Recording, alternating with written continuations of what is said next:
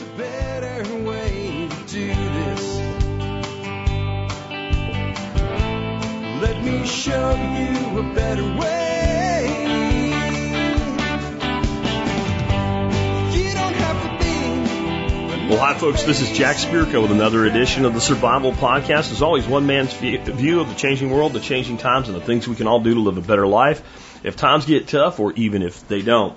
Today is Friday, July the 29th, 2022, and I have a special episode of TSP for you today. Some of you may have already heard or even seen this.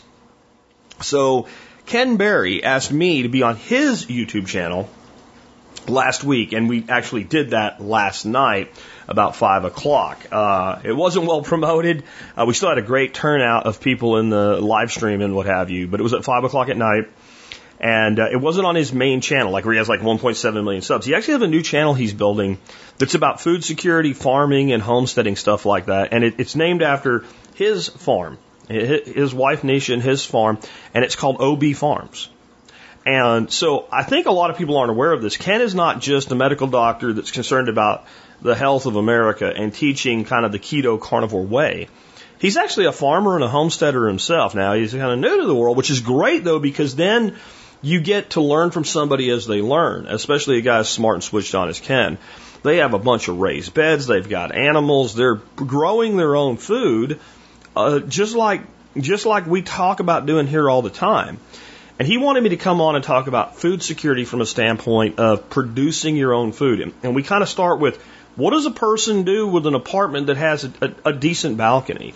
And we went all the way up to, somebody with 2, 3, 4, 5 acres. And we didn't cover everything they can do, obviously. The interview was about an hour and 15 minutes. But I think this one really helped get people thinking about what they could do. And I asked him, I said, can I take the audio from this and run this in the podcast? And he was like, sure. And I'm doing that partly because as soon as I get done with this and get everything done for the day, I should be done by noon, I'm going to go get cleaned up, and I'm taking my grandkids and my wife out. We're going to go have some good hamburgers. Don't worry, I'm not going to get the bun with it. We're going to go to a cool fish store and do some stuff like that, because most Fridays we have the grandkids half a day because their mom works half a day. Every fourth Friday, she works a full day. So that gives us a full day on a Friday. And if I can finish up early, I can actually spend some quality time with them. And they're actually spending the night tonight, too. So I get them from about noon until sometime tomorrow. So that's going to be fun grandpa time. And so this just made that easier to do. So big thanks to Ken. I have links in the show notes, as always, where if you're subscribed to Ken Berry's main channel, you might want to subscribe to his other channel for more content like this from Ken. Before we do that, let's go ahead and hear from our two sponsors of the day. Sponsor of the day, number one, and it's number one and number two, really, Paul Wheaton and Permies.com. He's got an awesome new way for you to get involved with the SKIP program. SKIP stands for Skills to Inherit Property. And, I've been telling you guys, Paul is a sponsor, but I've been sharing his information forever and a day. It was even hard for me to take him on as a sponsor because I'm like, I talk about you all the time. He's like, no, I want to do it. So, okay. But in Paul's words, SKIP is a framework to connect industrious people with elderly landowners, but to make it plain for you, SKIP is a epic skills learning and certification platform. There's a SKIP book, a yearly event at Wheaton Labs, and a massive free website chock full of the best permaculture, homesteading, and prepping info out there. You can get the book, event tickets, and free resources. If you go to my site, there's a link in the article that I put up today about this, and you can get on over there. If you're on any of my social media platforms, I've already shared it. It, of course, will go out in my daily mail. And whenever Paul has something like this, I'll have a blog post with all the information condensed for you. So make sure you're, in touch with me there.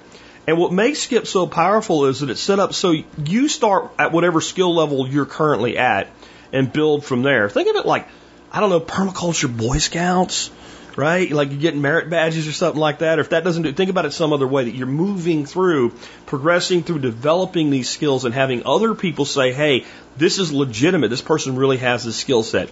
It's an amazing program. I'll admit I was a little skeptical about it myself at first when Paul first brought it to me. But as I've watched it grow and develop it, he was right, man.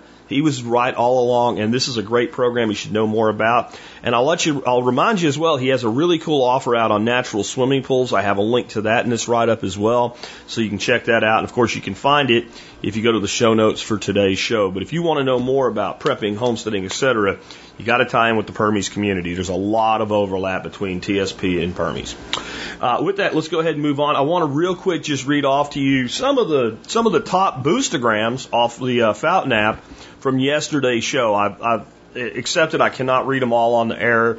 It damn near a mini podcast in of itself, and that's just, let me tell you how much I appreciate that. But let me read you like the top 8, 10 boosts from yesterday's episode.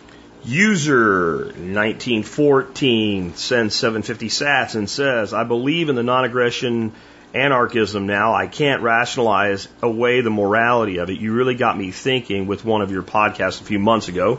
Thank you. Hermit's Design just gives me 500 sats, no boostagram. Terry French says, loved your segment about food. Please consider doing a full episode on it someday. We will do that, Terry. 500 sats. Heritage Design sent another 500 sats, so thanks for that. Matthew Plemons, 300 sats, no boostagram. Matthew Plemons, the second 300, so 600 sats total. Thank you, Matthew. 250 sats from Garbage Man. Jack is the man, and Phil loves tuna. Okay. Steady Presence, 200 sats. Looking forward to revisiting cooking. I've been thinking about that lately, especially with updates for keto cooking. Yeah, we'll be doing a cooking show. If it's not next week, it'll probably be Monday next week. If not, it'll be the following week we'll get that done. Next week's going to be a busy week because we got First Tuesday Fireside Live Chat with me, Nicole, and John Willis. And on that same day for Bitcoin Breakout, I've got Brian Harrington and Guy Swan coming on for a panel discussion on Layer 3 apps with the Lightning Network. Amp Duke Barbecue sends 200 sats and says 13-year listener. Let me thank you for that even more than the sats, man. 13 years of listening. Thank you so much. And RWAC Podcast says, Silicon brushes for the win. Thanks for that. And K-Bonk is always awesome on the YouTube stream, says, trucking trolls in Util. Not sure exactly how that works out, but 66 sats from K-Bonk. Thank you, K-Bonk. And I want to throw in one that came in on the last episode I did for Bitcoin Breakout with Texas Slim. At SS boosted 10,000 sats. Thank you. He said this episode is the epitome of value for value. I'm glad you feel that way. I hope that at all times I am providing you guys value. If you do want to acknowledge that in Satoshis, which are the smallest form of Bitcoin, I really recommend the Fountain.fm app. I think podcasts sound just as good, if not better, there than they do anywhere else. You can earn some sats while you're listening to the podcast you're going to listen to anyway. Begin to stack some sats, exchange value for value. And yes, the platform does have some bugs in it. Some things don't work all the time. It's brand new. It's a baby. But when do you want to get on a platform? When it's really matured and it's crowded and you're starting from zero where other people are a mile ahead of you? Or do you want to get there early? If you get there early, you're the pioneer, you get a few arrows in your back. But it's okay. These arrows don't hurt much at all. With that, let's drop into the live feed we did last night. It's kind of fun to be on the other side of the microphone from Ken Berry with him interviewing me.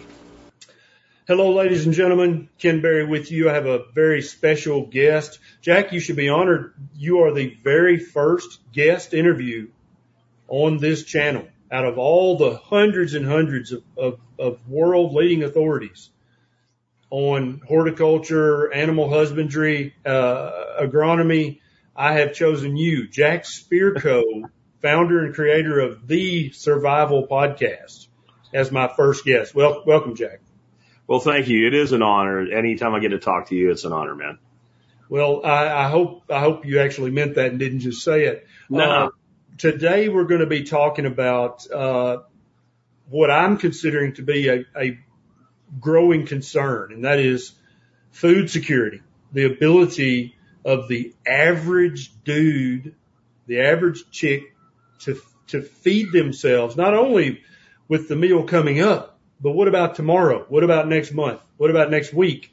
And I think more and more people in modern society are becoming quite worried about that. And I think that's a good thing. That's not bad. That's a good thing that people are worried about that. I started listening to you years ago, and back then I considered myself an amateur gardener, right? I wanted to grow some plants. And so I've grown lots of plants, but I've also grown as a person. And now I'm not that interested in growing plants, but I think that's the gateway kind of hobby for many, many people. And I've learned more from you hands down than every other book about gardening, every other book about how to grow this, how to grow that, how to transplant, how to propagate, like literally everything I know about making a plant grow and produce, I've pretty much learned from you. So, tell people about you, kind of your journey, because I put in the comments of this that you basically took a dry, rocky patch of Texas dirt and turned it into a little food oasis. And I've been to Jack's place a couple of times now, and you can tell by looking at the neighbors' yards that it's a chore to get grass to grow there. And so Jack is not really interested in grass because you can't eat that. And he didn't have a big enough property to have cattle. So he grows other things. Tell us about yourself, Jack, and what you decided to do with your little rocky patch of Texas dirt. So anyway, I got to say goodbye to my grandkiddos here. Real quick. Oh, there she my is. Granddaughter Hey, and my grandson. Good to see you. There Hey, they man. are. Good to see you again. Kiddos. Hey, come They're back here. all- What was that, purple hair? That was purple hair. Let me see that Come on purple back, hair. purple head. Oh, wow. I need some of that. That's nice.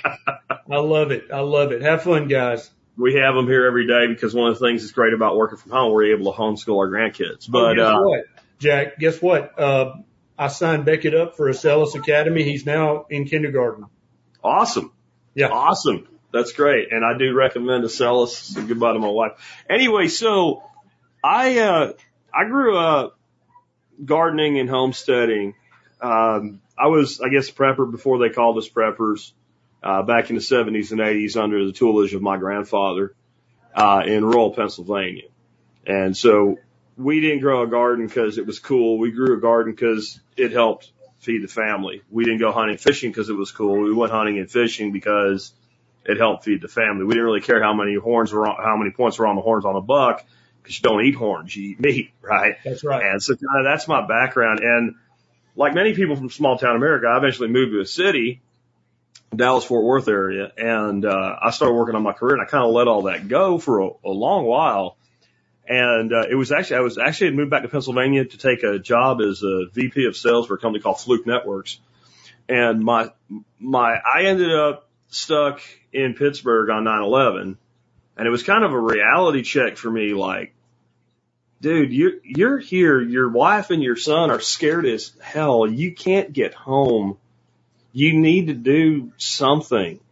And you need to go back to your roots. So I went home. We built a fire pit and a garden like that week, because they shut down all travel when we finally got home for a couple weeks. And I mean, it was like, we're going back to the way things are. And that would have been, obviously 2001. And it wasn't until 2008 that I started the Survival Podcast. I've been doing that ever since. It's a daily show 5 days a week, as you know. And when I started that, I was a damn good gardener, and I knew my way around livestock, especially smaller livestock. But like you said, I have smaller pieces of land, so I have to focus on things like quail or ducks or chickens or geese. I probably could pull off sheep here, but then I'd have to worry about fencing a lot of stuff. And my ground's so bad, even like step in electric fence ain't happening. I mean, I've got 4 inches of dirt at best in most of the place.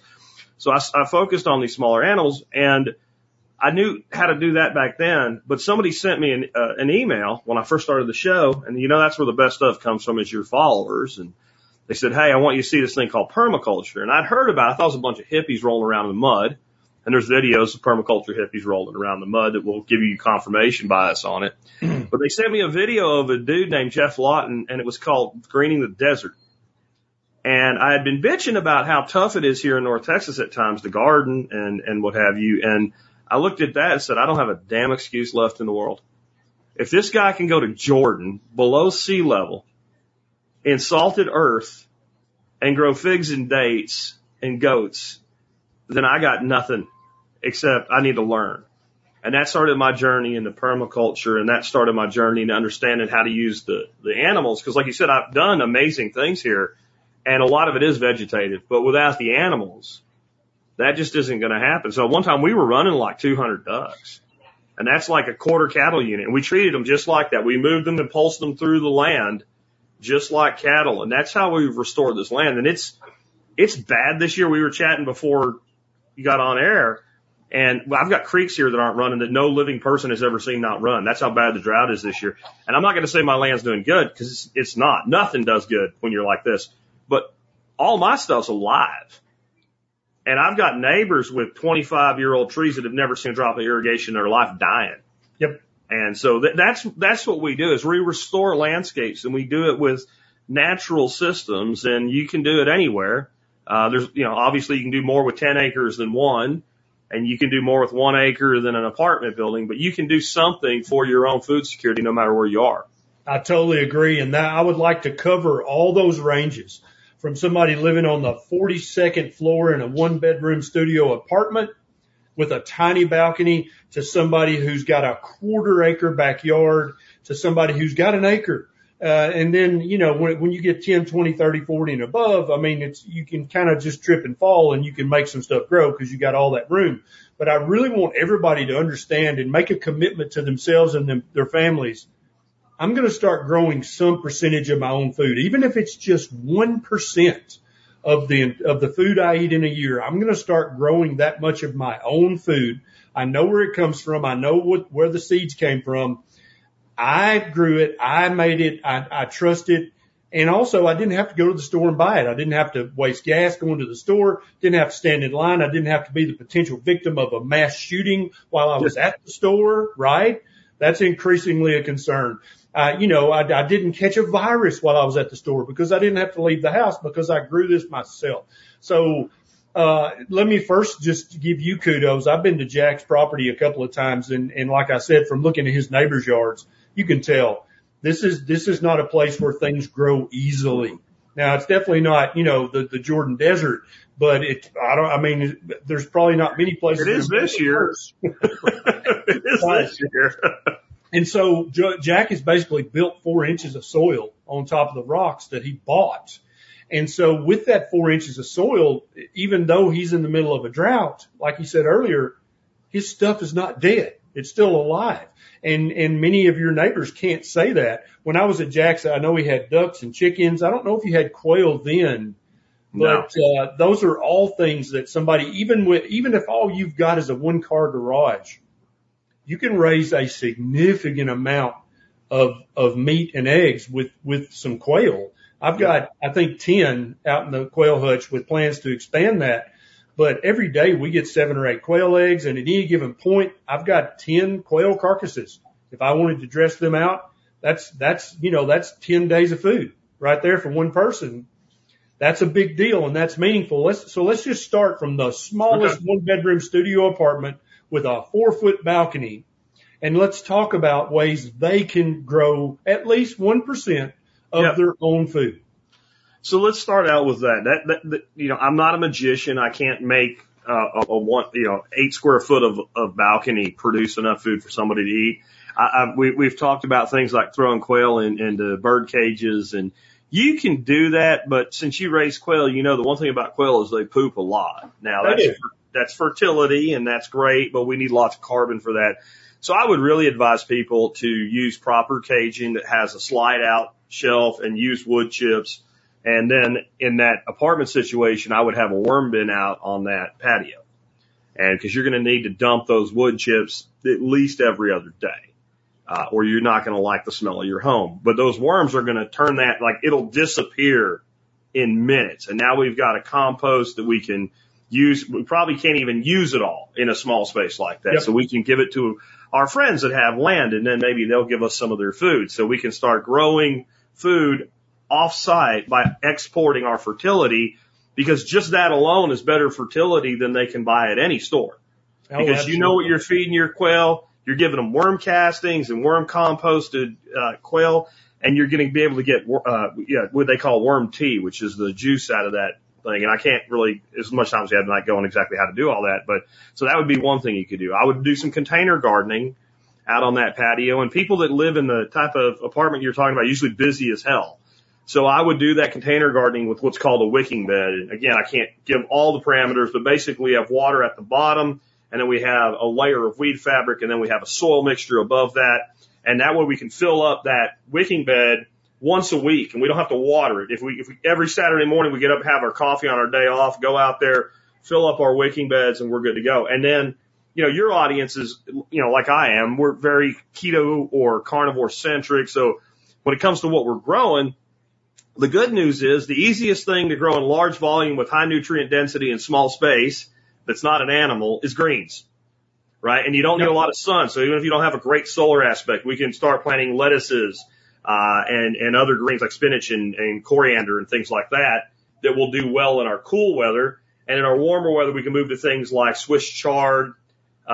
We can use New Zealand spinach, different plants like that, and grow a lot of greens. And you should be able to come up with at least a side dish and a salad every week just from that. We could go even further. We could take something like a 100-gallon Rubbermaid stock tank, put that out there, fill that sucker up with water, put a simple, what's called a sponge filter. You can Google it. The best ones I know of come from a place called Aquarium Co-op, and one little air pump in it. We're not going to grow a bunch of fish to eat in there. It's just not enough space. We could try it, but I'm going to tell you, unless you live in a place where you don't have to worry about winter freezes, tilapia, you might be able to grow 20 tilapia in there. It's probably not worth it. Throw some minnows in there, some mosquito fish, keep the mosquitoes down. Put some cinder blocks in it. Now make a permanent wicking bed. So all we're going to do now is take some flower pots and set them on top of the flower pots, set them on top of the cinder blocks. We want the water to come up about 50%, and we just fill those with a good soil mixture. And let's plant some aquatic plants in there, like Ipomera aquatica, which is it's also known as Chinese water spinach, Vietnamese water spinach, Kang Kong. It's got a million names. It's illegal in a lot of the country in the South because it's supposed to be invasive, but that cow's left the barn anyway. I don't think it's going to be roping down to your patio to get you through it. And it's a relative of the sweet potato family. But unlike sweet potatoes where you can eat the tuber and the leaves, this thing has no tuber and you can eat the leaves and the stem, and it's freaking delicious. So now you've got a green, and the reason I recommend that particular plant grown that way is it is ridiculously aggressively growing. You will probably be feeding some of it to your quail if you're growing quail. Mm-hmm. We could throw a few frogs out there, put a little entry point into it, and I've lived in apartments and I've had lizards hanging out. Well, if you got water, shade, and sun, the lizards are all going to live in your property. And I mean, that's the kind of thing you can do with an apartment. And, if you're on the north facing side of the apartment and you get no sun, that might not really be as doable. But if you get a little bit of sun, you don't need much for greens. Or we could also move into the world of like hydroponics and do that indoors. Take yourself like a wire rack. I think you've seen mine. I built an indoor vertical farm. Couple grow trays, Rubbermaid tub full of hydroponics fertilizer in the bottom, have a pump that goes off 15 minutes every hour, so a little $8 pump, put down one tab every hour, goes off, floods the trays, shuts off, trays drain, and grow greens. Again, don't try to grow, people that want to, I want to grow peppers and tomatoes. That'll be the most expensive tomato you ever ate in your life. Right. Go to the farmer's market and buy a locally produced tomato. Grow all your greens and grow greens for your salads and stuff like that, or like accoutrements when you're eating, and grow greens to like saute and whatever with your steak. Cause that's pretty much what I eat is steak, chicken, goose, duck, pork, and greens. That's 90% of what I eat. Yep. And I love those ideas, and I would challenge everybody listening to this either live or in the future. If you are in an apartment situation and you have a cockatiel or parakeets or, God forbid, a parrot, sell that thing. Okay. Put up an 8x10 at the pet store, used cockatiel for sale. Says, yes, sir, daddy, and whatever, and whistles the wolf whistle. Sell that and use that money to buy 3 or 4 Coturnix quail. Put them in the parakeet cage. Now you've got 2 or 3 Coturnix quail eggs every day for a year or two, right? And a lot of people are like, I don't want to put quail in cages. Coturnix quail have been in captivity for over 1,000 years. Yeah. They literally, if you let them out of the cage, they will go. They don't live in the wild. There's no place you can go see a wild Coturnix quail. It doesn't exist. They would last 5 minutes on my farm if they got out of their cage. They want to be in the cage. That's how they've lived for 1,000 years. The Chinese have husbanded them for thousands of years. So get those. And then in a pinch, you've got 3 or 4 quail you can dress down and eat. If you have an aquarium,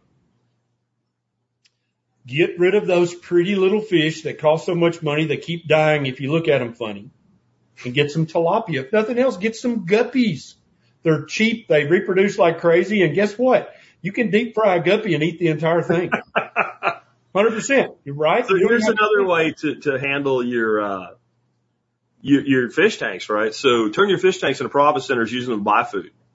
So, for instance, I have a wall of tanks behind me here, and in a lot of them, I grow a little shrimp called neocardinia. And it takes a little bit of work and some aggressive culling. I have tons of them in my outdoor systems where they're not supposed to live. Turns out if you put enough of them out there, the ones that can handle the winter do live and they reproduce. But the ones that I grow indoors, I cherry pick them. And I want the darkest red ones, the deepest blue ones. And you can sell a dozen of those things on eBay for like $200. So how many of those do you have to sell to fill your freezer? Not that many. And it does take some work. And I don't do it that much anymore because I did it to see if I could do it. And like, I'm a full-time podcaster. I make more money podcasting than I'm going to make selling shrimp. But if that's not you, then you could be doing that. The other thing I could be doing, I have a beautiful 40-gallon tank, with just some really gorgeous fish in it. But the money in it that can be sold is the plants. So I have plants in there that I could pull basically pups off the plants, and I could sell those plants $10 pop. Right. And if I market the fact all my tanks are what you call low-tech tanks, so that means I don't pump CO2 into them. So a lot of people that do low-tech tanks, they want to buy plants from other people that do, because when you take a plant and drop it in a low-tech tank without that CO2 injection, it'll usually melt and maybe it'll come back. But if it came from one and it's adapted to it, that's not going to happen. So like, that's the other thing. When you're in a really small space, start looking around and asking yourself, what can I do to produce money here with horticulture or animal husbandry so that I can use that money? So if you're making enough money to buy 5 pounds of meat a week, it's like growing 5 pounds of meat a week. You grow what you can grow. I have my bigger outdoor ponds. You know, these are 4,000 or 5,000 gallon ponds that I've built because I can't go in the ground. I build them above grade. And I have a koi out there. If I needed money, that koi's a $300 fish. It's a platinum koi about 34 inches long. And the only reason I still have him is because I like him. But if I needed money more than I liked him, he would go to a yuppie in downtown Fort Worth right now. So start thinking that way too. Yes, absolutely. And in order for that to really work and be sustainable, we all need to be encouraging our local farms, our local gardeners, our local ranchers, our local little old ladies and gentlemen who have, 5, 10, 15 hens in the backyard. Yep. We need to not only encourage them with our words, like, thank you so much for doing this. I love it that I've got a neighbor with chickens, but also we need to encourage them with our dollars as well. Yes. Because when you buy their eggs and when you buy their locally grown produce and meat, at some point when enough neighbors are doing that, they're going to say, Jack, you know what? I'm making a good little amount of money here. I probably need to increase the size of my operation. Yep. And now all of a sudden they're moving up in scale and they can knock the price down a little bit because of volume, right? And so, I love the idea of making money and then using that to buy local food. Yes, absolutely. I know one of the things I learned from you was purslane. And I have got purslane, Jack. I buy purslane seeds by the pound. And I do your random walk and scatter method. I've probably sowed 3 pounds of purslane all over this farm. And so I'll be out moving the sheep from one paddock to the other, and I'll look down and be like, oh, there's some purslane. I could literally eat that right now if I wanted to. And it's fairly high in oxalates. That bothers some people. Some people it doesn't, but it's also a great source of vitamin C and all kinds of vitamins and minerals. And it's literally grows like a weed. I've got a pile of rock out here where they're working in the yard, and there's a big fat purslane plant growing right on top of this just rocky, junky church. And so, Jack has a podcast called The Survival Podcast. I got a link in the show notes. And he's got over 3,000 episodes? Yeah, we did 31, 33 today, I think. 3,100. Every episode is got tidbits of wisdom, just like we're doing right now. What are the easiest plants to grow indoors? How can I use my fish tank? Just on and on and on. And I've learned so much from him. So let's scale up now, Jack. Before we do, let's talk about quail real quick, because that'll fit anywhere. It's one of the best things a person can do for food security. You got to buy your feed in. I haven't cracked. I can do it with chickens with a restaurant waste stream or something like that. But quail, you got to buy your feed in, but it's cheap.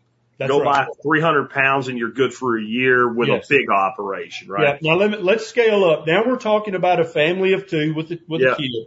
Yep. They've got a 2-bedroom house and they have a 1-car garage, Jack. And this is one of those tall and skinnies like they love to build in Nashville, Tennessee. So it's a quarter acre lot, and they've got a 1-car garage. Now let's talk about what they could do to utilize that garage and that little tiny backyard. So let's take the garage. I know a person in Detroit, Michigan. He has a 1-car garage. He's got a 4-foot wide by 2-foot footprint of his quail stack. And in that quail stack, he does about 1,200 coal birds a year. 1,200 birds a year. 1,200 birds. That's how many he puts in the freezer or gives to his neighbors so they don't complain, because the male quail do make kind of an annoying rooster sound. If you're not breeding, you don't care. You wait till they crow and you pop the head off them. If they're the brown variety, you can tell by their breast what they are. But the reason they're so amazing is they will go from a little bitty thing about the size of a golf ball out of the egg. And I think they're 18 days on their egg cycle. So if you incubate them, 18 days, you got a little golf ball. Yep. At 6 weeks of age, you've got a bird that's ready to harvest for meat. Yep. Okay. At 7 weeks, it starts popping eggs out if it's a female, and it starts breeding at 6 weeks if it's a male. That's right.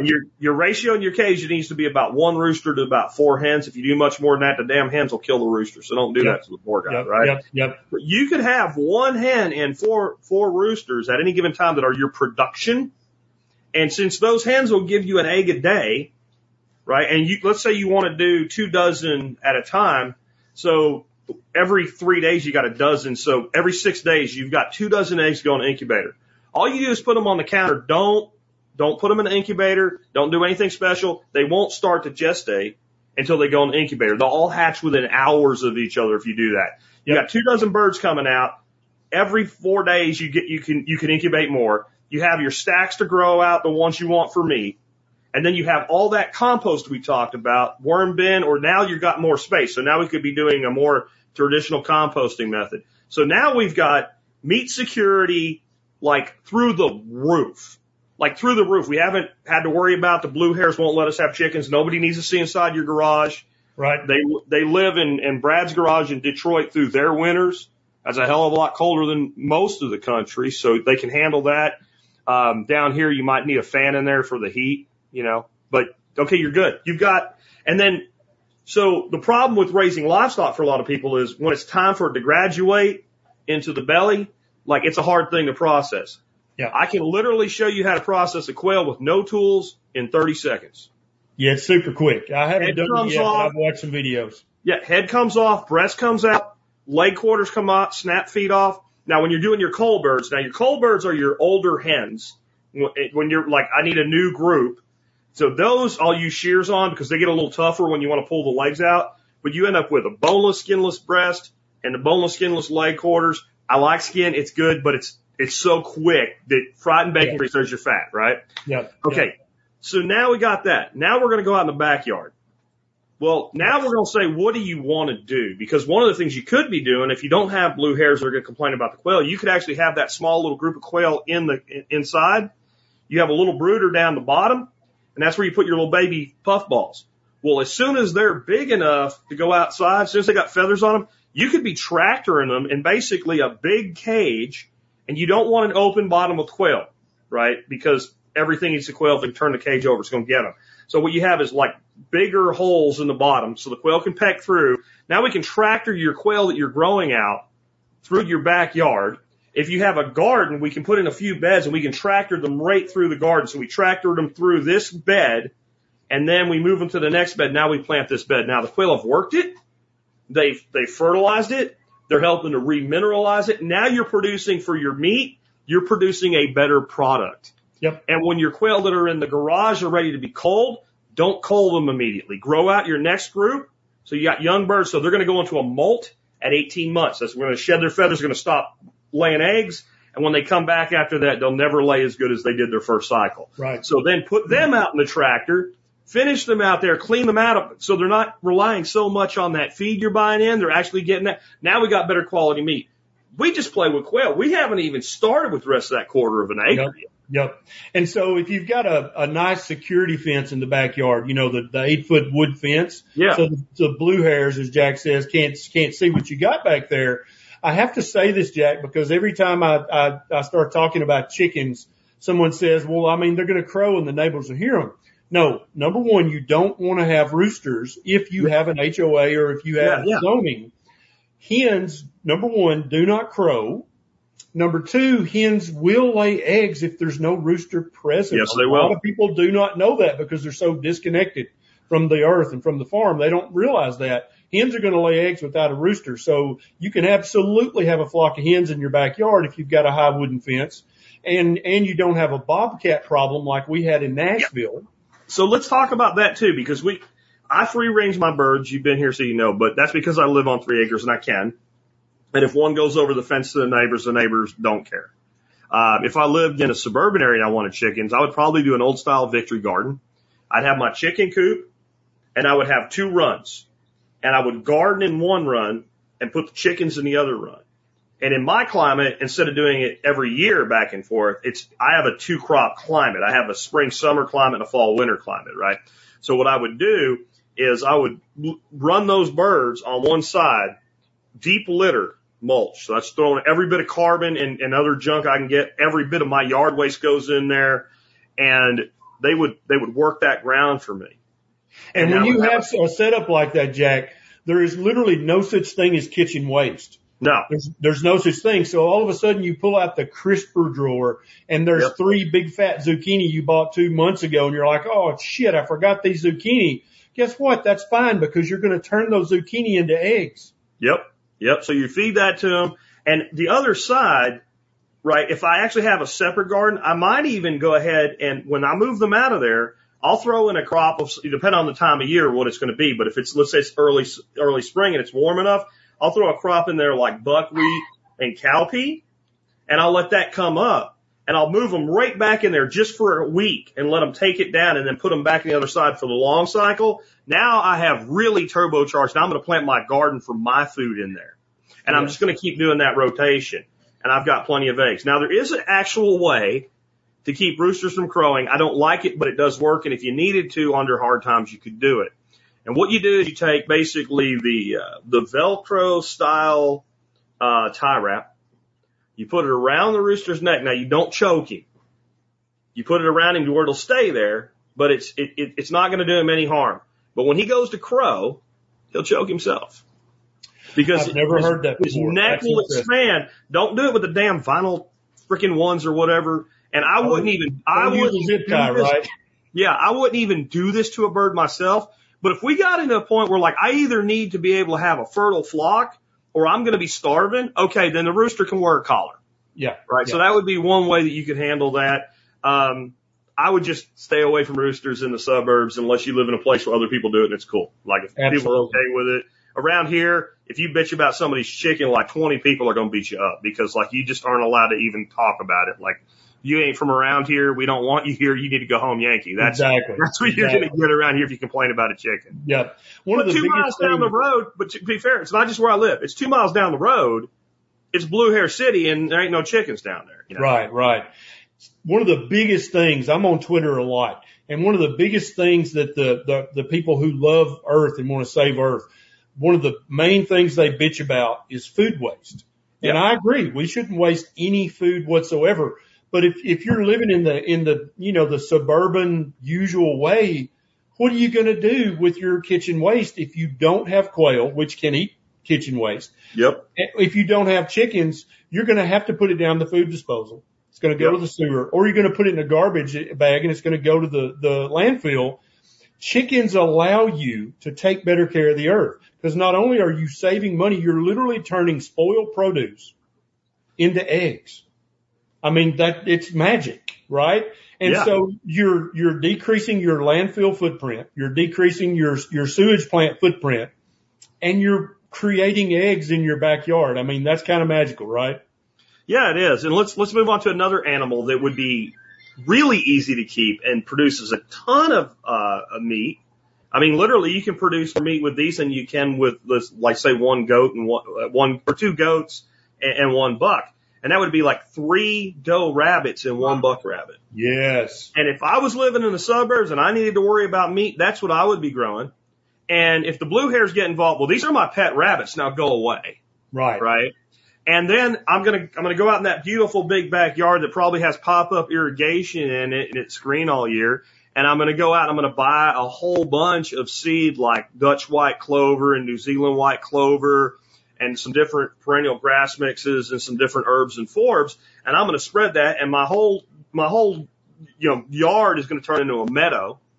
And I'm going to go out and I'm going to get the cheapest non-mulching bagging lawnmower I can get. And I'm going to feed my rabbits in their hutches if I'm not tractor and bunnies, because that's a little complicated. You can do it, but it's a little complicated. I'm going to feed them mostly from there. I'm always going to have pellets available, but they're going to have very low pellet utilization. Then I'm going to go to YouTube and I'm going to type in homemade mini baler, and I'm going to learn how to make for about $50 a little baler. I'm going to make little bales out of my grass. I'm going to make hay while the sun shines. Yes. I'm going to store that in my little garage in Suburban City. And I'm going to have feed for my rabbits all year long. Then I'm going to take the Nick Ferguson approach and say, well, we're going to have some trees here. And instead of planting freaking Bradford pears that don't produce nothing, maybe I don't want to grow a bunch of fruit. Maybe I've gone keto. Maybe Ken saved my life, right? And I lost 100 pounds. Maybe that happened. So maybe I'm going to plant some hybrid willows and some poplar and some white mulberry. And then I'm going to start taking that. I'm going to feed that as fodder to my rabbits. So now I've got, with rabbits in that scenario, I almost don't need any feed, but I'm going to have it just to make sure that need is met. A couple little bales of Timothy hay and some rabbit pellets, and that's your extra security blanket there. So, that's just, and here's something that people need to understand. These small suburban lots, quarter acre, half acre, in some ways they're an incredible advantage. I can't irrigate all 3 acres of my land. I have one well. I can't do it. If you live on a lot like that, you can irrigate every inch of it, and you can do intensive management to every square foot. And yes. People will say, well, if you have 4 acres, 5 acres, you could pick a small zone 1 and do the same thing. You can, but it takes a lot more discipline. The landform itself disciplines you, right? When I lived in Arkansas, you could, but you probably won't. Exactly. When I lived in Arkansas, I had 5 acres, but most of it was like a cliff. Yeah. So I had about a third of an acre and it was beautiful because I always was looking at it. I was always taking care of it. So some of the most productive systems per square foot I've seen are on 1/10 to half acre suburban lots, especially if that lot is good orientation and most of the space is in the backyard. My place in Arlington I used to have, it was like a third of an acre, but the front piece was a postage stamp and all that land was in the back. We produced so much food there, and it wasn't even hard. And it's easy to automate. And if you're going to have gardens, you're going to have trees, put irrigation in, automate it. Yes. Because whenever you think the word automate, I want you to think this. What would you do if you didn't have to do it? What would you? And the answer is, I would do everything if I didn't have to do it. Well, with automation, you have to do it once. Yes. And then it takes care of itself. There's no dude out on a golf course with a garden hose spraying the greens, right? They put automated irrigation in because they want to sell membership to yuppies that come out there and spend a lot of money, hit a ball around. You put your garden in, put irrigation in, drip, spray. I don't care what you do, but you automate it. And even if you want to go low tech, get those little orbit mechanical timers where you go out and you say, well, it needs to be watered for 15 minutes. You dial it to 15 minutes, you walk away. You don't forget about it because it's easy to do. And then that happens every day while you're focusing your attention on something else. If somebody in this theoretical 1-car garage, 2-bedroom house with a quarter acre backyard with a good fence, if they went whole hog, Jack, with just filled their garage up with stacks of quail cages and filled their backyard up, had elevated rabbit cages all the way around, had hens underneath, how many neighbors could you feed if you just went full bores and just saturated as much as you could? How many people could you feed with that system? Probably at least a dozen families, at least. At least a dozen families on your quarter acre. You're going to be bringing food in if you're going that heavy, right? Like stock, but Sure. if you look at the DeVeas family, and I think Jules passed away a couple of years ago, they're not my favorite people, but I do love what they're doing. And Yes. they were growing somewhere in the neighborhood of 7,500 pounds of produce on a tenth of an acre in Southern California. Yep. I've seen their videos. And it's all, they're not doing animals like we're talking about. They're doing, Right. I think they had a couple chickens, but that's not real. That was all mostly salad greens, tomatoes, and peppers Yep. is what they were doing. Yep. And So- I'm a lot like Jack, and I have great respect for Jack because of this aspect of his personality. I have watched the crunchiest hippie tree huggers and how they grow their produce, and this family he's talking about, that's kind of their style, which is totally fine. I have watched and read books by the hardcorest of preppers and survivalists.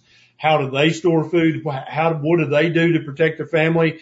And I think that we need to all take our blinders off, and we need to go, okay, you know, this guy, he may be the most liberal Democrat or the most conservative Republican, and whatever your political leanings is, I don't really care. But what I'm saying is you got to put that kind of stupid shit away. We're getting to the point in our society where food's going to actually start to really matter, and where it comes from, and if it comes, is really going to start to matter. So all you guys watching this, you got to start branching out and say, okay, I don't care what their politics are. I don't care what the religion is. They do it better than anybody else. I mean, growing 7,500 pounds of food on I forget what size their It's little. a tenth of an acre, but that It's a included tenth the of an footprint acre. of the house and that's not the total amount of dirt. Yeah. So I would say they were more like a 20th of an acre of grow space. Yeah, I need all you guys to take your politics and your religion and your preconceived notions and stick them up your butt and shut the hell up about all that shit. And let's talk about who grows the most produce on the smallest footprint. Who grows the most sheep in the smallest pasture? Who grows the most chickens, the most quail? You need to be figuring out how to do that, because that's going to be very important here in the near future. Dig this comment, Ken. Let's talk about these guys for a minute for food production. All right. Let's talk about, right here. You keep changing it on me. Oh, I'm sorry. Go ahead. Yeah. I think this is one of your people. Muscovies, though. Muscovies. Yeah. They're like the goose duck. They're like half goose, half duck. Okay. So what we're talking about is baby beef. That's what a Muscovy duck is. The breast of Muscovy tastes like the best, not a veal, but not quite a full grow out, like the best young steer you had. Like he was too young, but you were hungry and he was there and that's what you had. That's what they taste like. They have almost no fat in the meat. They have beautiful fat in the skin. It's gorgeous fat. But there's more than one form of automation. There's automation that's a technological automation, which is I take it and I set the timers and set the Adreno or whatever. But there's natural automation. In other words, nature does the work for me, so I don't have to do it. So to me, that's automation. There's one thing you're going to have to do with Muscovy ducks, especially in a suburban environment. Once a year, they're going to molt, they're going to shed all their feathers, and they're going to grow their feathers back, and a Muscovy flies. And when I say they fly, I mean they fly. They go where they want to go. I let them get out one year, and they were on my pergola pooping in my pool, right, and swimming in my pool. So you gotta catch them at the molt and clip those wings so they can't fly. But now you got a perfect suburban bird.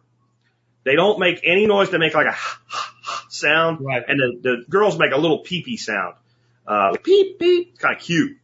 One drake, 4 or 5 girls will produce you a ton of eggs, and they will produce you a ton of babies.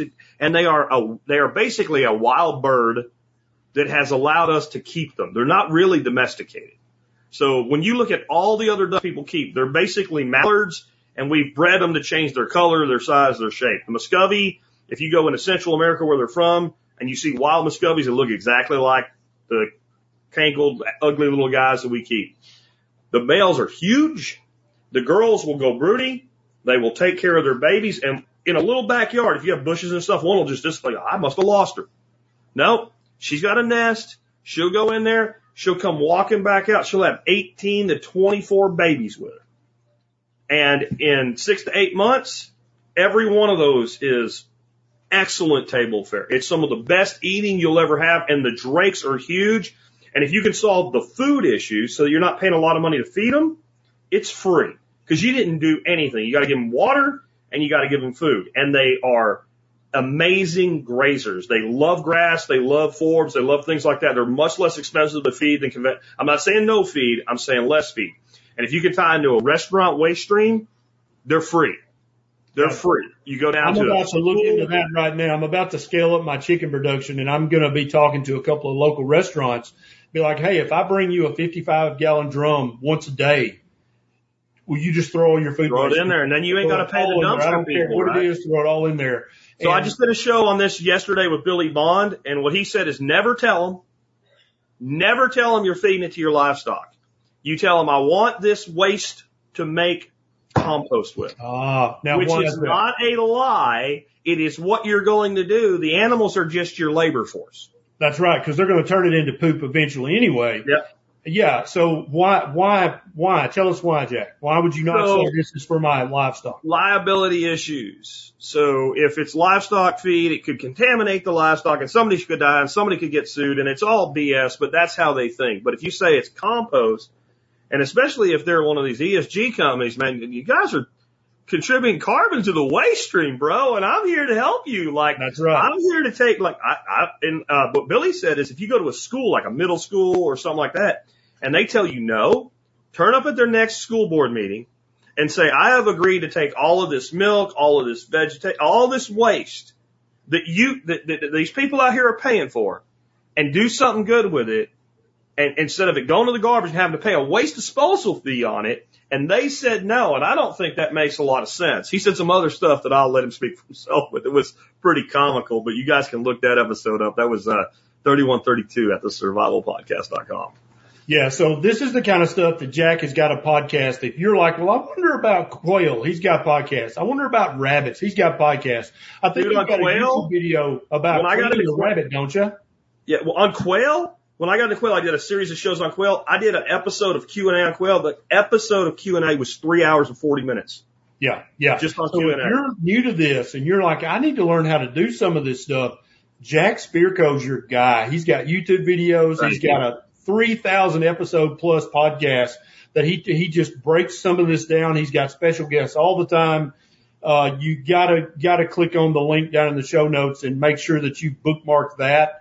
I don't know if there's many of your episodes of the Survival Podcast I haven't listened to. I've been listening to Jack Spirko since he was in the Jetta, and some of you guys will know what that means.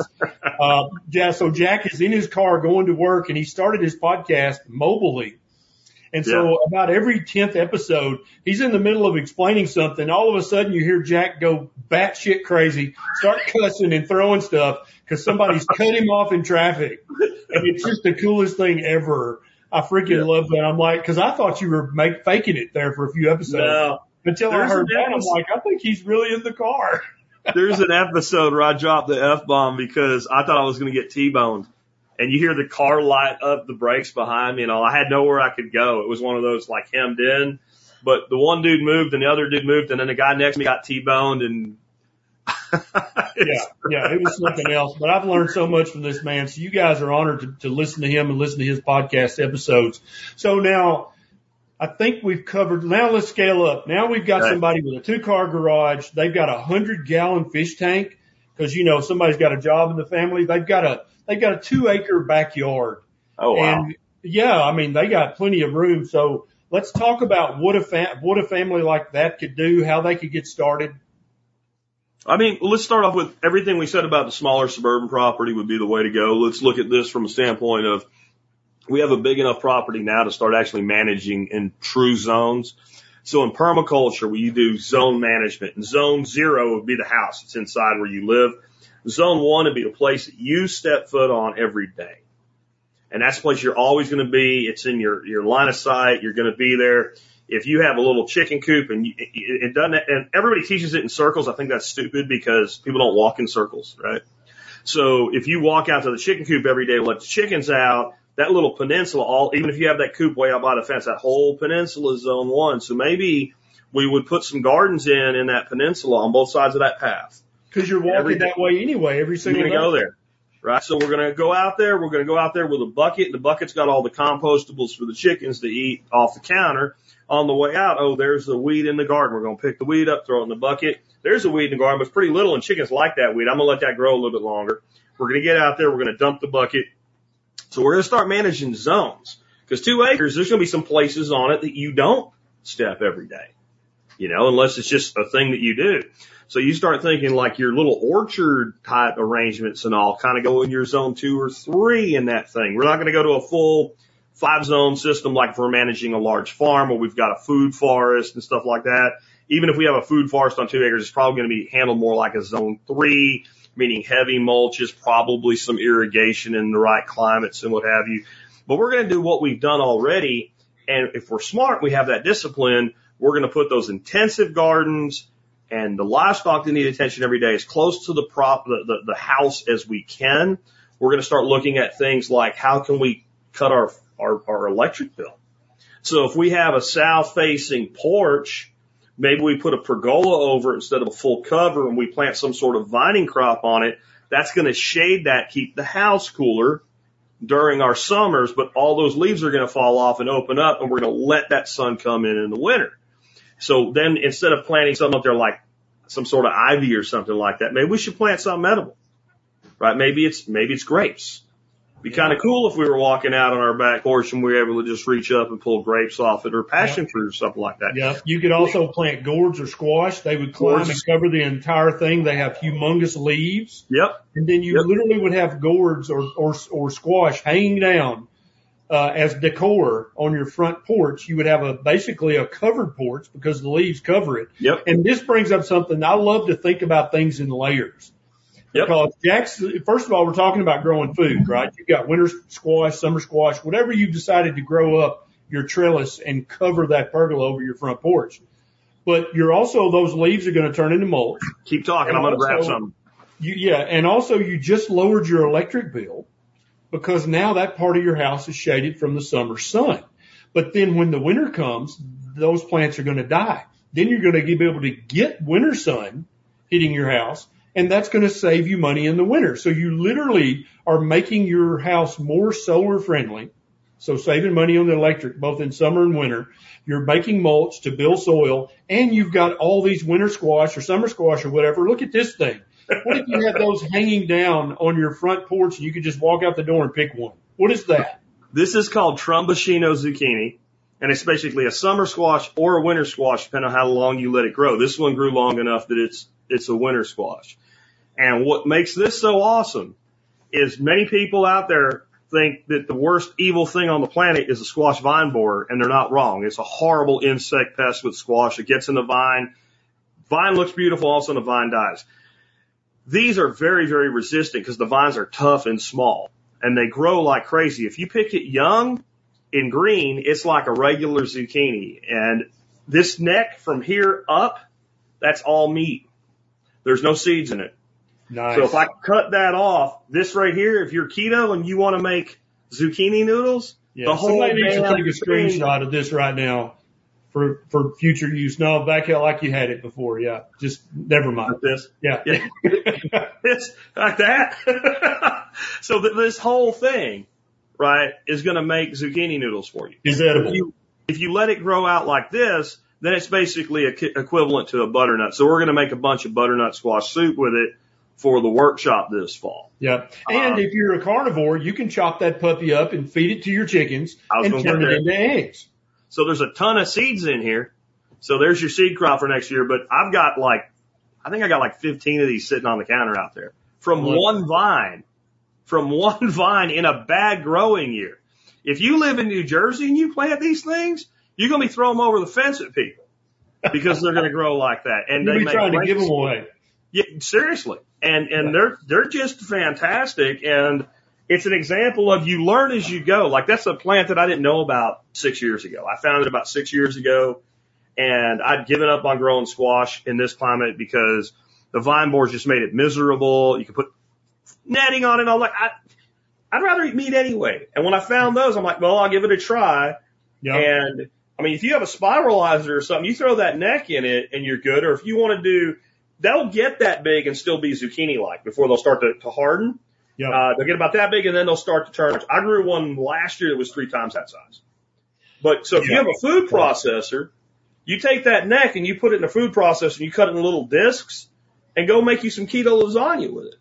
Absolutely. Right? I mean, there's like, you learn as you go, bro. I mean, I'm learning every day. There's nobody that knows everything about this stuff. You know, One of the people I learned a lot about soil from is a woman named Elaine Ingham. She's an amazing woman. Her husband is a nematologist. A nematode is a little thing that lives in the soil. There are people that they don't study, but nothing but that one organism. I didn't know that was a thing, right? He's got a PhD in nematology. Nematology, like, so there's no way that I had a guy on a couple of weeks ago that talked about Korean, in IMO farming, indigenous microorganism, and how you take like some rice and some other stuff and you put it in a box and you set it under a tree and then you basically capture the indigenous microorganisms and you spray that on a plant that's sick and the plant gets better. The disease goes away. Yes, right. And so I'm learning about that for the first time. And I've been doing this since I was 7 years old. Yeah. And that's what's beautiful about this is you never get bored. You never stop learning. Oh, I totally agree. And I want everybody to get over your freshman nerves. You're like, oh my God, I've never had a garden. I've never had chickens. Literally, these are the most forgiving things that you'll ever do. Unless you're just egregiously stupid, you're not going to mess this up. You're going to have some degree of success. Give it fertility and water.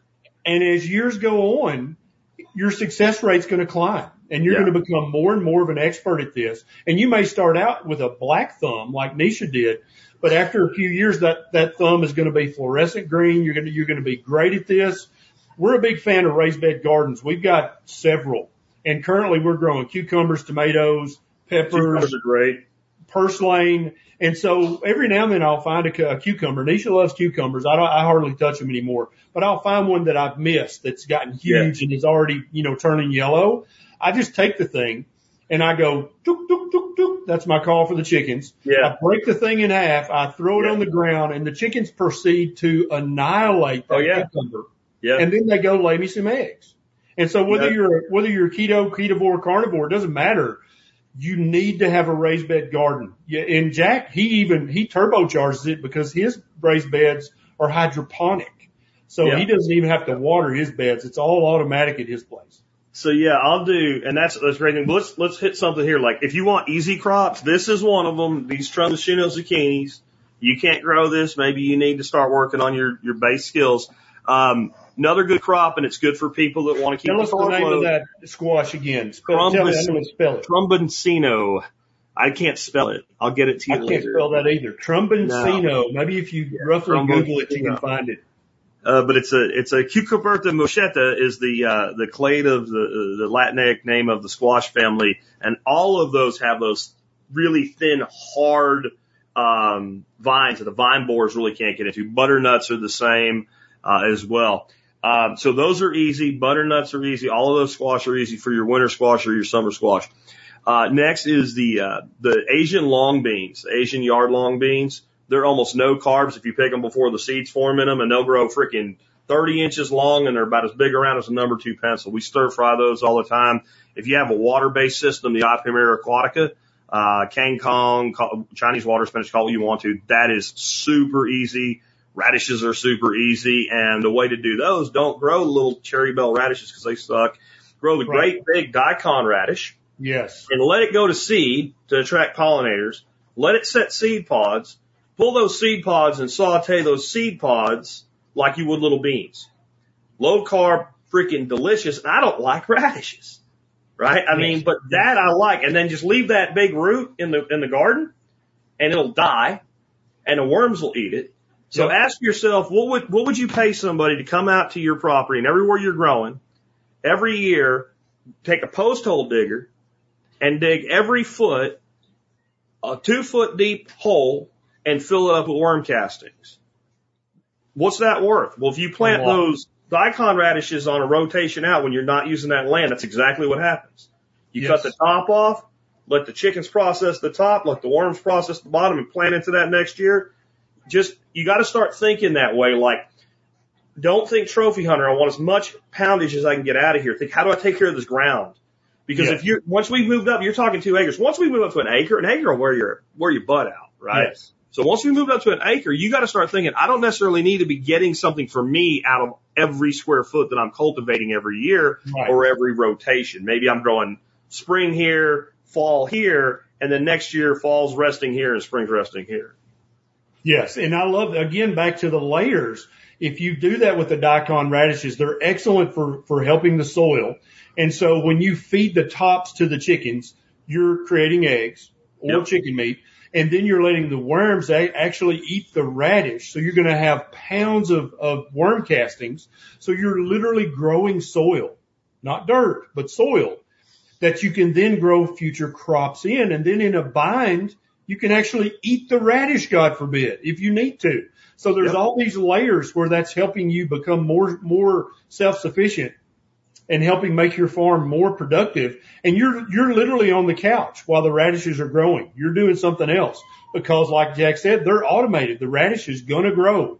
It's going to put out roots. It's going to make seed pods. And at any point, you can intervene and eat that or feed that to some other livestock. Or you can literally do nothing. The chickens will eat the top off and then the bottom will rot and feed the worms. And it's that effortless kind of stuff, building that up in layer upon layer, where you've got literally millions of bacteria and nematodes and little insects and chickens and ducks and you've got all these little workers working on your farm, and you don't have to pay them. Some of the bigger ones you have to feed, but all the little ones feed themselves. But they're growing soil. They're making the soil more productive for future crops. It goes on and on. It's almost infinitely productive if you layer this and structure it properly. Correct. And then, like you mentioned, hydroponics on the right term, but I do use water-based systems and terrestrial-based systems together. So I have these big tubs. I mean, you could do the same thing with an IBC cut in half and flipped over, right? So there are these big fiberglass tubs that they used to feed cattle molasses out of them. And I took those, put bulkheads in them so water can get in and out. And again, it's describing a wicking bed. Just go to my site and look up wicking beds. I've done full tutorials on them. But basically, again, you have water on the bottom, you have soil on the top, you have a layer in between of a weed blocker. And I usually do a layer of weed blocker, and then I do a couple inches of perlite and then the soil. So you get a good separation there. And instead of having to fill them up, what I'll do is I'll take one of my ponds, I'll run water in one side, it runs across the bottom, maintains a level in the bottom, keeps the soil always irrigated, and it overflows the other side. And you can set that to, you put a little pump in your pond, you set it to go off 15 minutes twice a day, and that will never need to ever be touched ever again. But once every 2 years, that little timer will crap out. They're $8, throw it away, get a new one. And then that way we're taking the pond water, which has full of life and full of oxygen for the fish, and we're giving it to the plant. And since we're not watering, this is what's awesome about it. If you're watering through the top of a container and there's water coming out the bottom, well, nutrients coming out with it. If we're watering from the bottom, we might strip a little bit of nutrient off the bottom, but all that nutrient we keep adding to the top, it stays in the system. It doesn't get washed out. So now we're using sort of aquaponics and sort of container gardening. We're putting them together. And you know what we do in that water, right? Can we grow food? So instead of growing goldfish and koi, I go down a little park pond with my grandson. We take a few pieces of shrimp that we throw in some salt the night before so the fish can't steal it. And we catch a whole bunch of bullheads. We take those bullheads, we throw them in the pond. Once a year, we drain the pond down to where it makes it easy. We harvest 100 bullheads that are about yay big. And I figured, I never used to really like them that much. I thought they tasted good, but they're so much work. I learned a method. You just go here on YouTube and search for it. You'll find a little old man with a pocket knife show you how to do it. It's called shucking bullheads. And you take that little tab on the back and you cut the top all the way up to the spiky part that'll poke you. You turn the knife over, you break the backbone, you crack the fish, you grab the backbone with a pair of pliers and you pull. And in one hand you have a skinned, bone-in, perfectly clean fish. The other hand you have the head and the guts. What I do with the head and the guts is I'd have a big compost pile. I dig it all out because I don't want it to stink. I'm not feeding that to chickens. They won't eat it fast enough. I don't want the dogs to get it. I'll put it down deep in the compost pile, cover it up, and now I've got all that nutrient from those fish. That's a long-term compost pile. Or maybe we're going to I grow channel cats in some ponds instead of the bullheads. I grow bluegills in them. So every couple of weeks, maybe you go out with a rod, you pull one of those fish out, or maybe you do a big harvest. It's up to you. So now we're growing fish, we're growing plants, but we have that whole surface area. So then I go, maybe I grow some of that kangkong I talked about, but we can trail that out of the water. So we still have the surface. I don't want the water too warm. I want the water shaded. So I could put a big net over top of it. Well, that's money and work and doesn't do anything for me. I take a plant called water hyacinth, another one the government doesn't want you to grow. That's a great thing how to figure out what to grow. Grow the things the government says not to grow, because they all grow really good. And I put a couple pieces of water hyacinth. I take a couple of them every year when it goes to winter. I throw them in one of my fish tanks to overwinter it. A couple pieces out there in the spring once frost is over, and it grows like crazy. It has more protein per pound than frickin' soybeans. And you know what eats it? Every single animal we eat eats it. Rabbits eat it. Chickens eat it. Gooses eat it. Ducks eat it. Ducks eat the roots. Ducks and geese eat the roots. Everything else just eats the tops. Cows eat it. Goats eat it. I mean, everything eats it. So we grow tons of that. I have a pond sitting, and I'm on 3 acres. So 2 acres, you could definitely do all this. I have a pond that's behind my chicken house, and chickens and the ducks can't get to that pond. I have a compost pit, and I have a rake.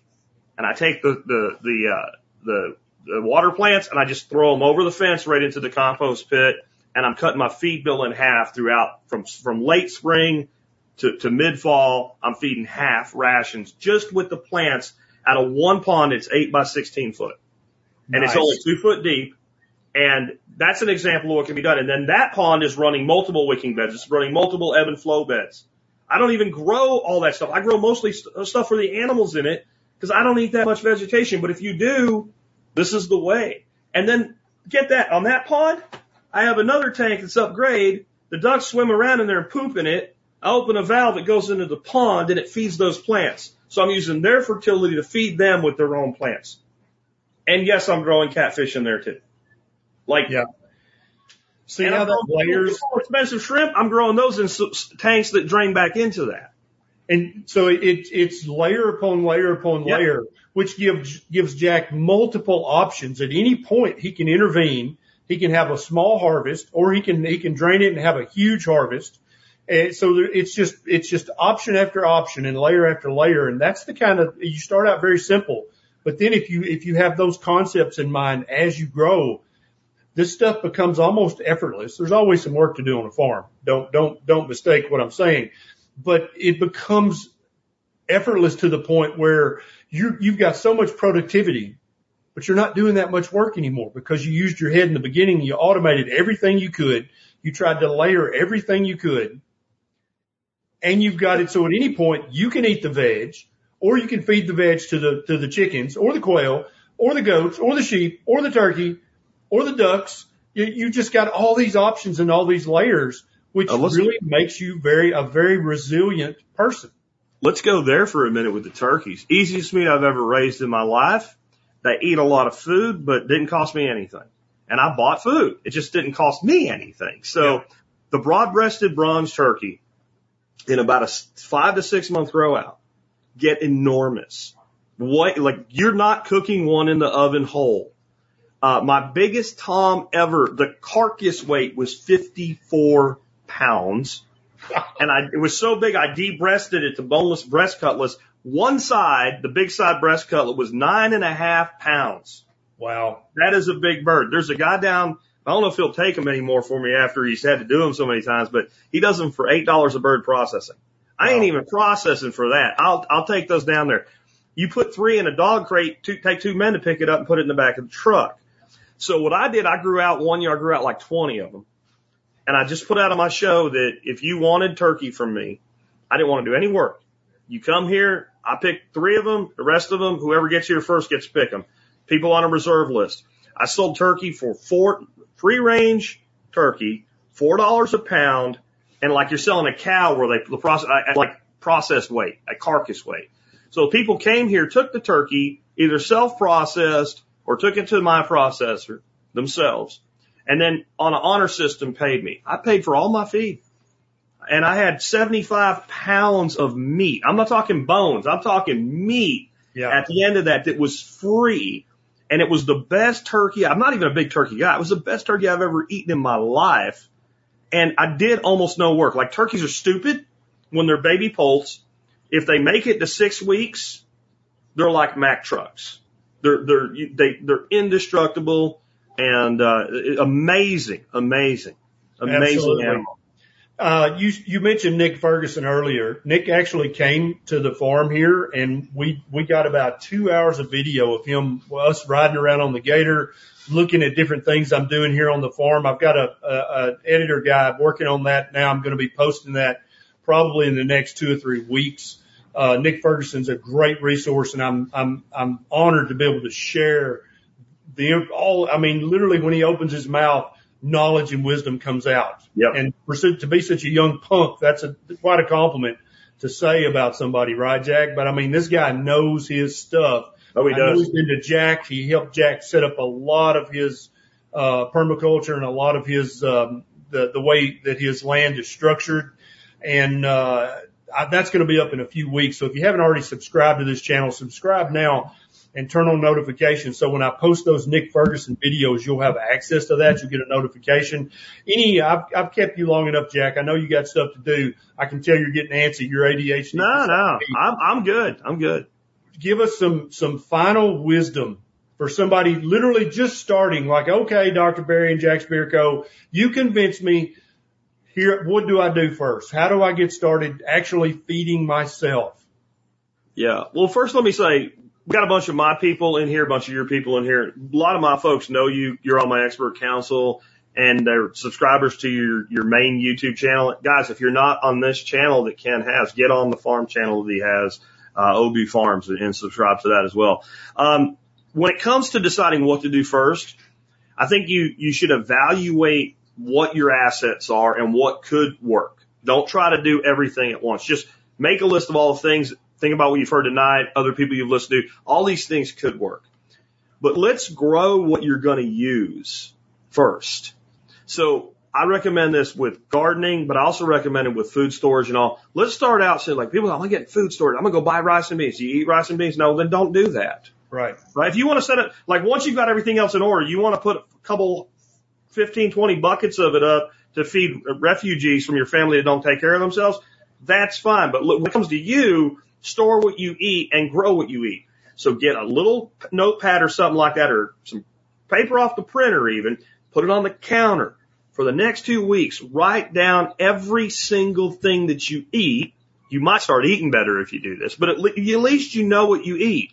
And then say, what in there can I grow for myself, or can I grow something that replaces it? So if you find out you eat a lot of chicken every week, and you can't have chickens, well, quails replace chickens. If you realize, I eat a meal of fish once every 2 weeks, well, one pond, and I'm not talking about a big, if you can put in a half-acre pond, you're done. Throw a deer feeder with fish feed in it, and you're golden, right?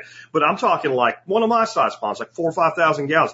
You can take a couple fish out of there every couple of weeks and never run out of fish. Just keep adding. That's the beautiful thing. Once you have a pond, you go fishing, right? You catch a fish, it's legal but little. You bring it home, put it in your pond, and you let it grow out, right? You save it on the fin instead of in the freezer. Yes. So figure out what will do the most for you first. I will tell you, if you're in a suburban area, find some good quality fruit trees for your climate. And the way to do that, don't listen to catalogs. Trees don't read catalogs and books. Find out what people grow commercially in your area and what varieties of it. Plant that, because even if you don't eat fruit, you are increasing the value of your property. If somebody goes and looks at 2 different suburban houses when you decide to move and get your bigger homestead, and one has 4 or 5 apple trees in it and the other one has one big lollipop, some kind of ornament, they're going to buy that. So plant fruit trees, vines, shrubs, perennials, and start learning and learning slowly. And I just said, don't trust the catalogs for what to grow, but read the catalogs. Some of the catalogs are the best information you get. Catalogs like Baker Creek, that one will hit you in the wallet because it's really, really well done. But things like Stark Brothers Nursery, Rain Tree Nursery, like that, get on their catalog list, start reading those, start learning about varieties.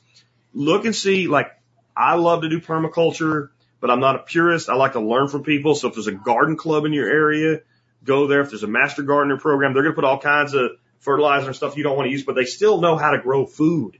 Yes. So find people that are already doing it, and look for meetups like that. And too, you might be surprised. There might be permaculture or gardening meetups. Go to them, just meet people, talk to people. If you were going to start a farm, I would tell you, once you find your piece of land, go find the oldest, crustiest curmudgeon farmer that's like ready to quit, but he's still at it because he knows everything that you're going to have to happen to you. So you can do the same thing with gardening. Go find that old lady at the end of the road that has beautiful tomatoes and all. I promise you, if you're like, can you show me how you do this? You're going to make her day. Yeah. You're going to make her day. She's waiting for somebody to act. You're not bothering her. If I'm in a nursery or at like a box store where people are buying plants and I hear the person getting advice that's terrible advice, I kind of like, I don't interrupt, kind of hang out. And as soon as I go, like, hey, come here, let me tell you what to do. Or the guy's like, I got blight on my tomatoes, and I'm like, go to the drugstore and buy a bottle of aspirin, throw an aspirin tablet in the hole when you plant a tomato, and put one aspirin tablet in a watering can and water the tomato with it every month, and you won't get blight anymore. And how do you know that? I learned that 2 years ago, right? But once I have that information, I want to get, and people that do this, they want to help you. They will help you. And if somebody's really good at growing something and you're not, but you're really good at growing something else, say, hey, why don't you grow tomatoes? I'll grow peppers, right? And do exchange. We have to build economies absent entropy in our backyards right now before we have to.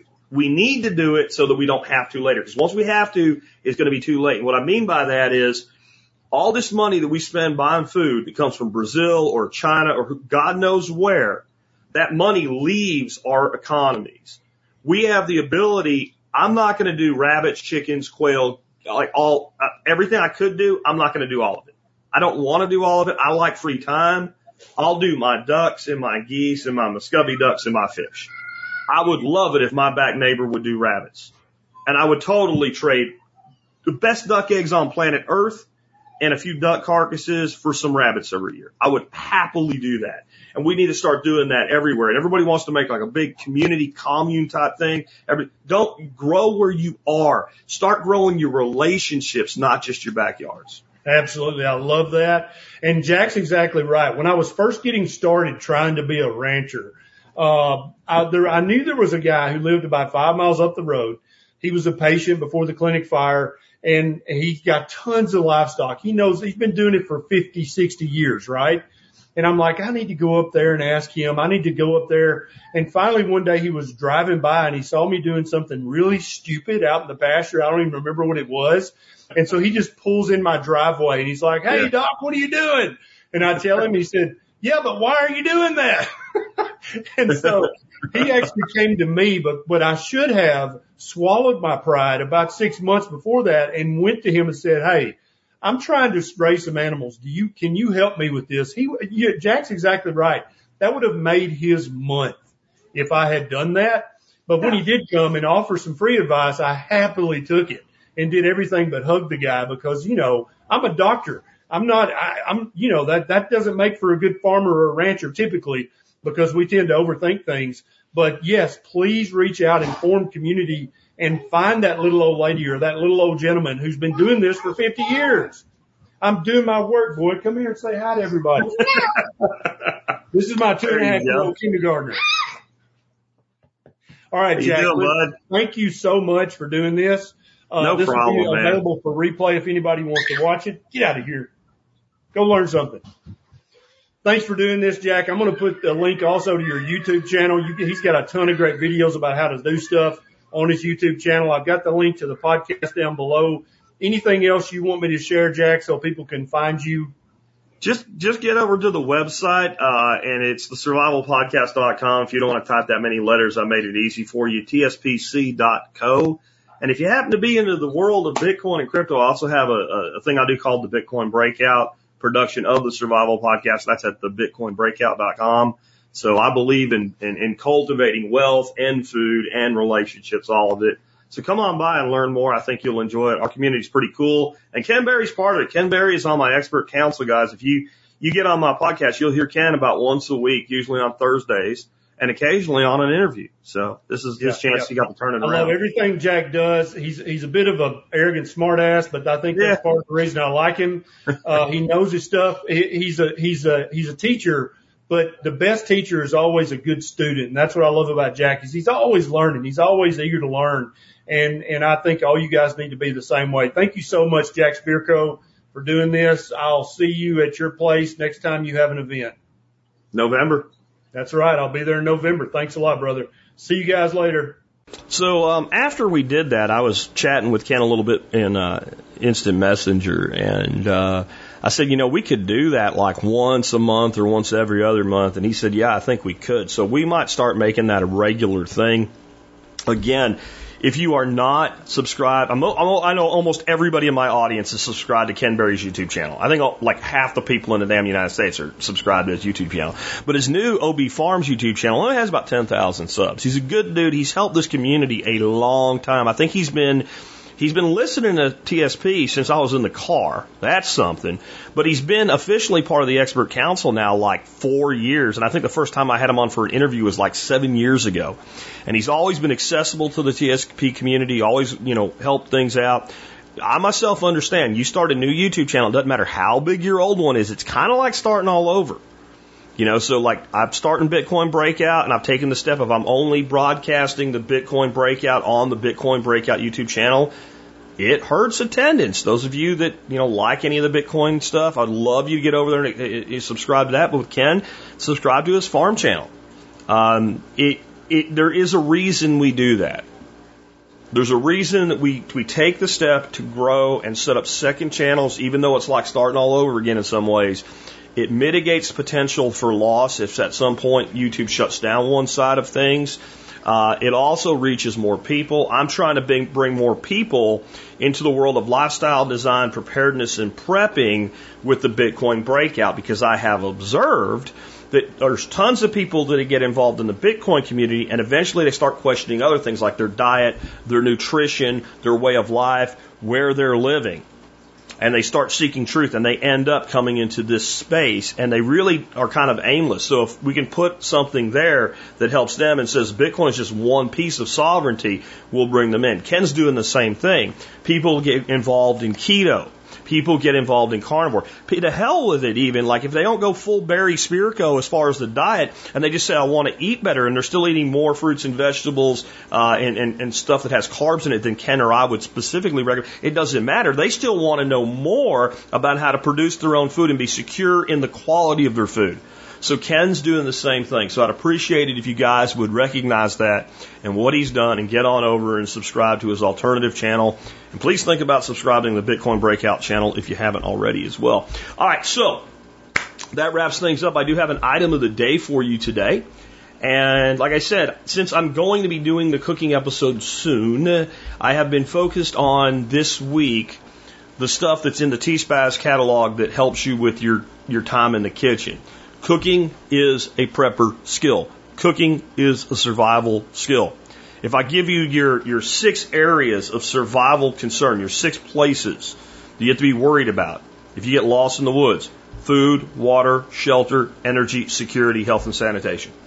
Right? Those are the 6 pillars that you build a preparedness life around. You notice the first one was food. Water probably should come first, but everybody teaches it food first. That's because we eat every day and we drink every day. I think there's some level of equivalency between the first two. And so if you can't put the right kind of nutrition in your body, you're not going to be healthy. If you can't see to the needs of your nutrition long term with a reserve, you're not going to be healthy. So that's why I've always made cooking part of what I teach. Today's item of the day is the 1.5 quart Courant mini slow cooker. Now, this probably cost 2 to 2.5 times what your generic heat up your cocktail weenies, plug it in, it's on, pull it out, it's off, slow cooker type thing costs, right? That's because it's that much better. Today it's on sale for 30% off. What makes it better is that there's settings on it. Keep warm, low, and high. And this is why you want a small slow cooker / crock pot. I use this mostly to use up leftovers. I'll take stuff, throw it in there, maybe some thyme and rosemary and some salt and pepper, a little bit of stock. I'm not going to go through recipes today because I don't want the episode to be too long, but I give you a whole bunch of examples like, making Jamaican jerk chicken with rice, but using cauliflower for your rice, and exactly how I do it. But I don't really use recipes with this thing. I just look in the refrigerator, grab leftovers, think about it with some culinary intuition, whip it in, and if you read what I've done in the write-up for you, you'll get your own. And then you decide what you want to eat. If you want to eat rice, you eat rice. I mean, Ken Berry may stare down at you from above, but, you know, you eat your rice if you want to eat your rice. It's okay. But a slow cooker like this, what makes it work, you're talking about small amounts of food when you're using leftovers up. So if you take a giant crock pot and you put your leftovers in it, it burns and scorches and sticks to the side. If you take a little crock pot that's like a $12 crock pot, a little mini one, but it has one setting, Annihilate, it overcooks your food. So if you have a small crock pot that's good for leftovers that has settings that you can change based on what you want to do, now you got something. And I'm telling you, I thought this would be easy. I'm like, I need to get a small crock pot when I went and got this thing a couple years ago. It wasn't easy. Most of it's crap. Well, it's like even companies that make good, larger cookers, they just don't care. Some of them give you one of those little cocktail weenie heaters for free inside their bigger one. They're junk. They're fine for what they are. You want to put cocktail weenies out at a Christmas thing and dump some barbecue sauce on it, whatever, that's fine. They work for that. They don't work for really making great food, though. This one does. It belongs in your kitchen. It doesn't take up much space. I don't even put mine away. I have it set right next to my electric kettle where my little coffee bar is, and that way, whenever I want to whip something up, I get up in the morning, look at what was left over from dinner the last couple nights, make a hunter stew, whatever, read the write-up, and if you want to make sure you stay in touch with all this stuff, get on my Telegram channel. That is, or get on that or the Daily Mail. That way you won't miss anything like this. I don't think this sale is going to go away real fast, but sometimes I get really special deals. I run an alert service to make sure I know when any of my items come up.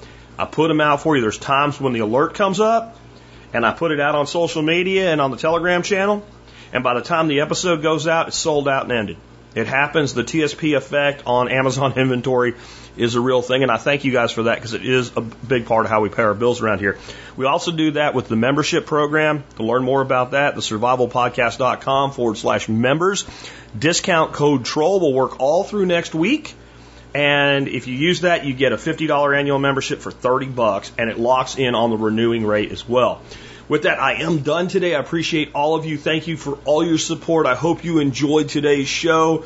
If you want to know more about what I do, and this is the first episode you heard, TSPC.co will get you to everything that is Jack Spirko and the TSP universe.